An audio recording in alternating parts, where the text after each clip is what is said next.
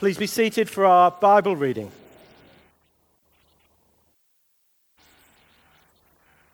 The reading can be found on page 79 of the Pew Bible, should you wish to follow.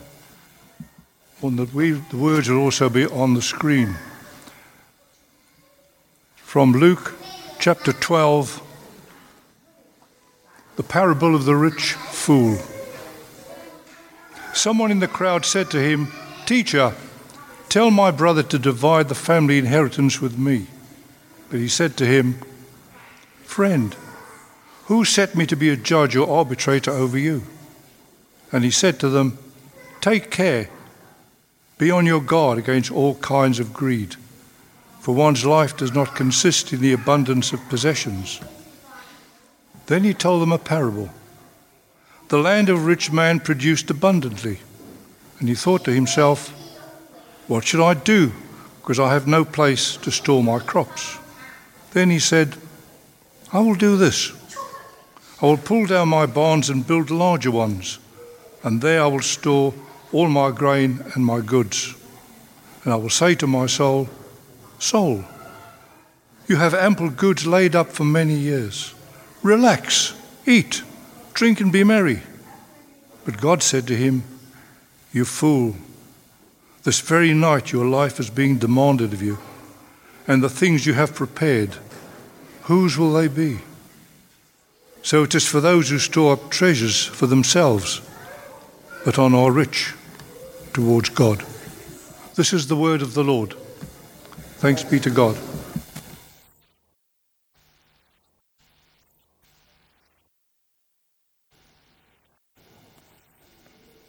Heavenly Father, would you speak to us now as we look at Jesus' story and what it might mean for us today. In Jesus' name we pray. Amen. So we're going to think this morning about a game. This is a very famous game. You might be able to guess this game before I even tell you what it is. If you were here at 8 o'clock, then they could guess the game, basically, before 8 o'clock, before I'd even mentioned it. So we're going to think about a game. This is a very, very famous game. It's came out nearly 100 years ago. I guarantee you will have played this game. There are many different versions of this game. There is even a Jersey version of this game. The game is? Hey, there we go. Who's played the game of Monopoly? Hand up. Who knows the secret to winning the game of Monopoly?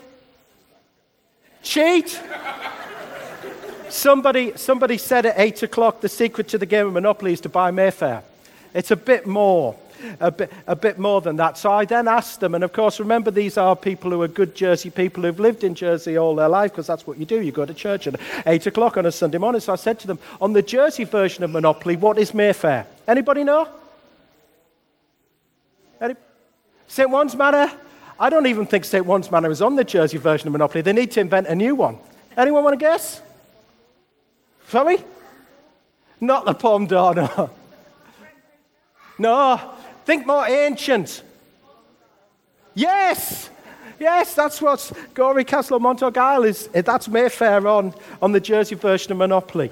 You see, here's the secret to winning the game of Monopoly. If you remember nothing else this morning, you might learn how to win the game of Monopoly. The secret to winning the game of Monopoly is really acquisition is the name of the game. You kind of buy as much property as you can, and you keep developing that property, and then you hope that you can smile nicely as other people kind of disappear. Anyone ever had a family argument over a game of Monopoly where the game of Monopoly just ended? Or anyone felt resentful about another person in the game when you're playing Monopoly? You see, it was a guy who was resentful about another member of his family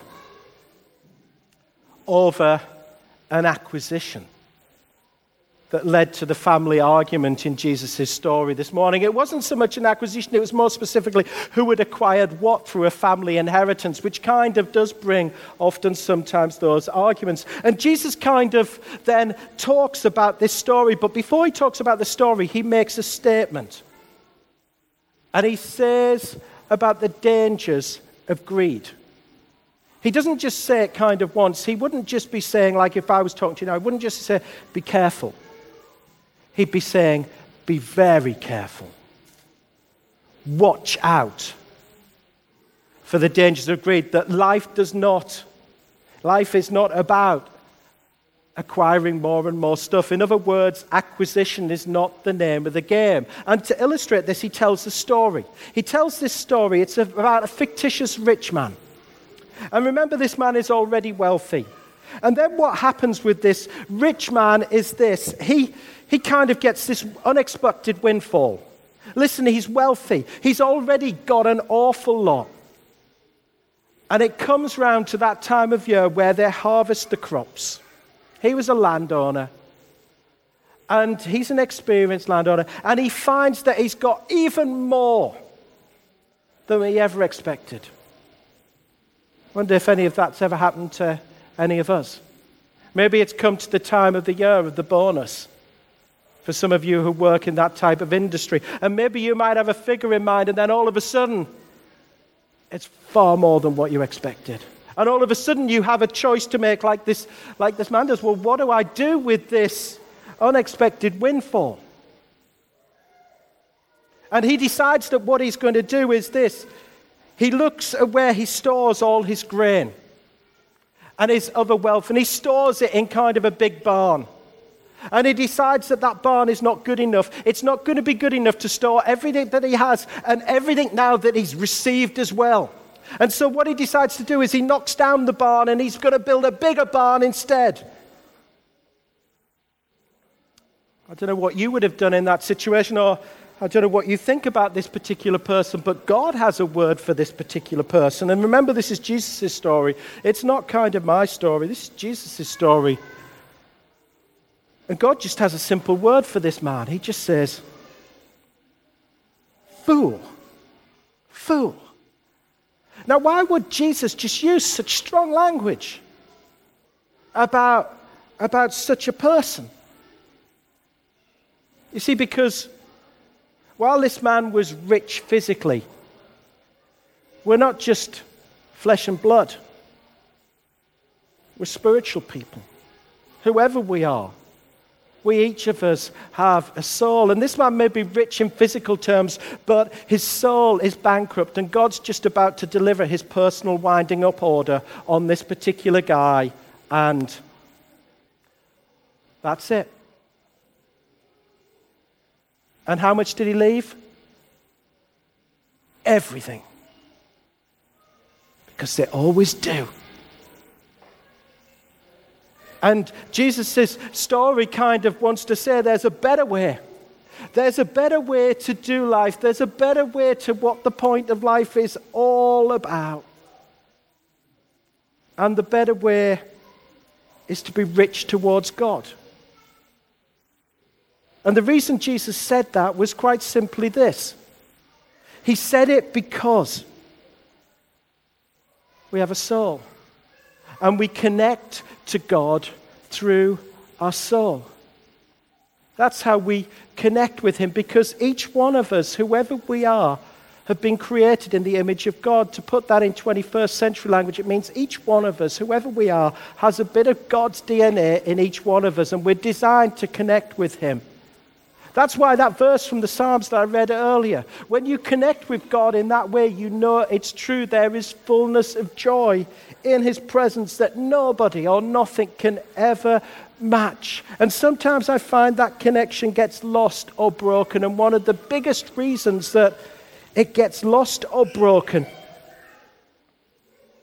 is when we just spend our lives thinking acquisition is the name of the game and acquiring more and more stuff. Let me illustrate for you. 10 days ago, the new rector's car arrived.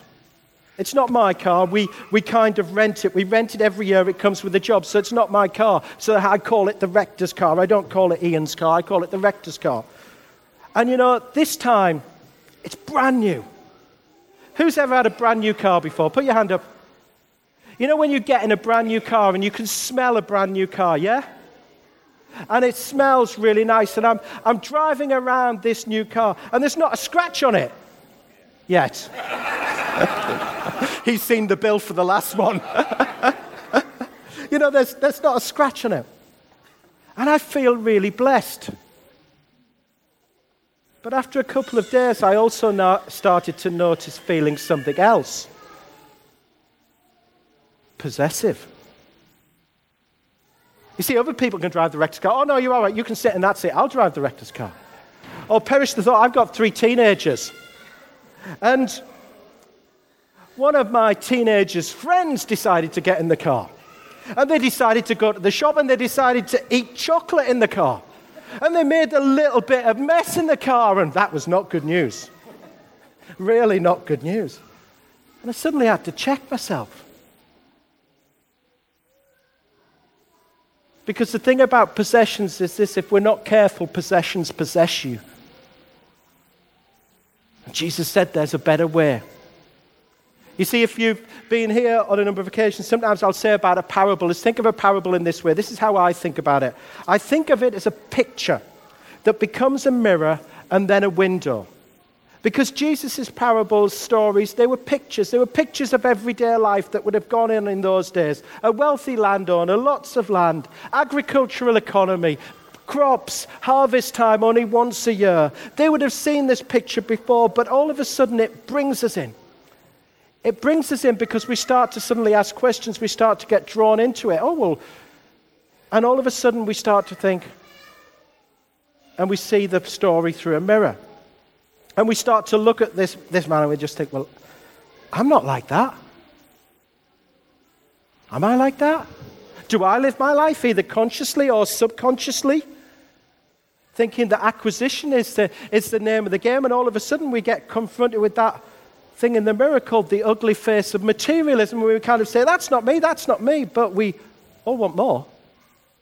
As John Rockefeller, the most, in modern history, the wealthiest man who ever lived, who kind of takes Jeff Bezos and take Warren Buffett's fortune and Bill Gates' fortune and kind of times it by 5 and you get the fortune of Johnny Rockefeller. And he was once asked that question: how much money does it take to make you feel happy? And he said this: just a little bit more. Just a little bit more. And what Jesus wanted to show in this story was that there was a different way, a better way to live. And it was to be rich towards God. What does that mean in quite simple terms? It means this. It doesn't mean God wants your money, because quite frankly, God has more money than we can ever imagine. He's the wealthiest person there is, because he's got the lot. Being rich towards God is simply this, as Jesus would say on another occasion. It's to fulfill the greatest commandment, which, if you don't know what that is simply this: love God and love people. Love God and love people. If you remember nothing else, remember this: my life is about love God, love people. That is what it means to be rich to God. That is what Jesus would say is the best way to live, because God is love. As we think, many of you came here 4 years ago about a wedding. And if you think about a very famous wedding that happened last year, a very famous royal wedding, when a person who had a dog collar on said these very famous words: if it's not about love, it's not about God. Because if you think about it, what is the opposite of love? The opposite of love is not hate, it's selfishness, which is exactly what living a life called acquisition is the name of the game is like. And so I want to leave you this morning with this.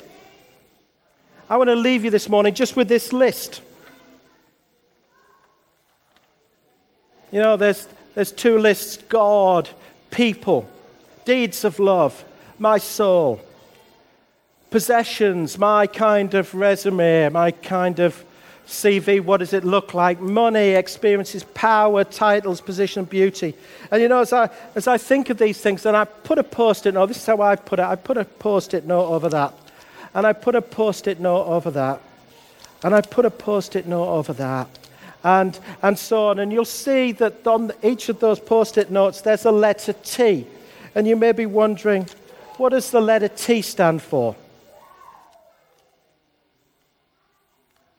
Temporary. Because it all goes. It all goes. What happens to the game of Monopoly when you finish? It all goes back in the box. And then you think about this side, and I think about this, and I think an F. and this, and I think an F. And I think this, and I think of an F. And I think about this, and I think about an F. And the F stands for forever. And we see the parable then through the window of God's reality, which is there that the best way to live, Jesus would say, is why would you not spend your life going round the board of life, working out this?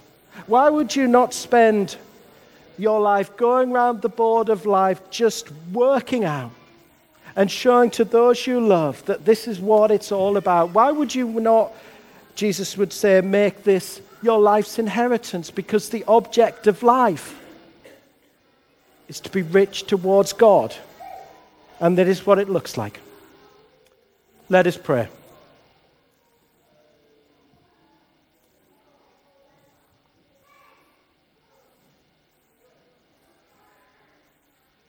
Just going to take a moment now in the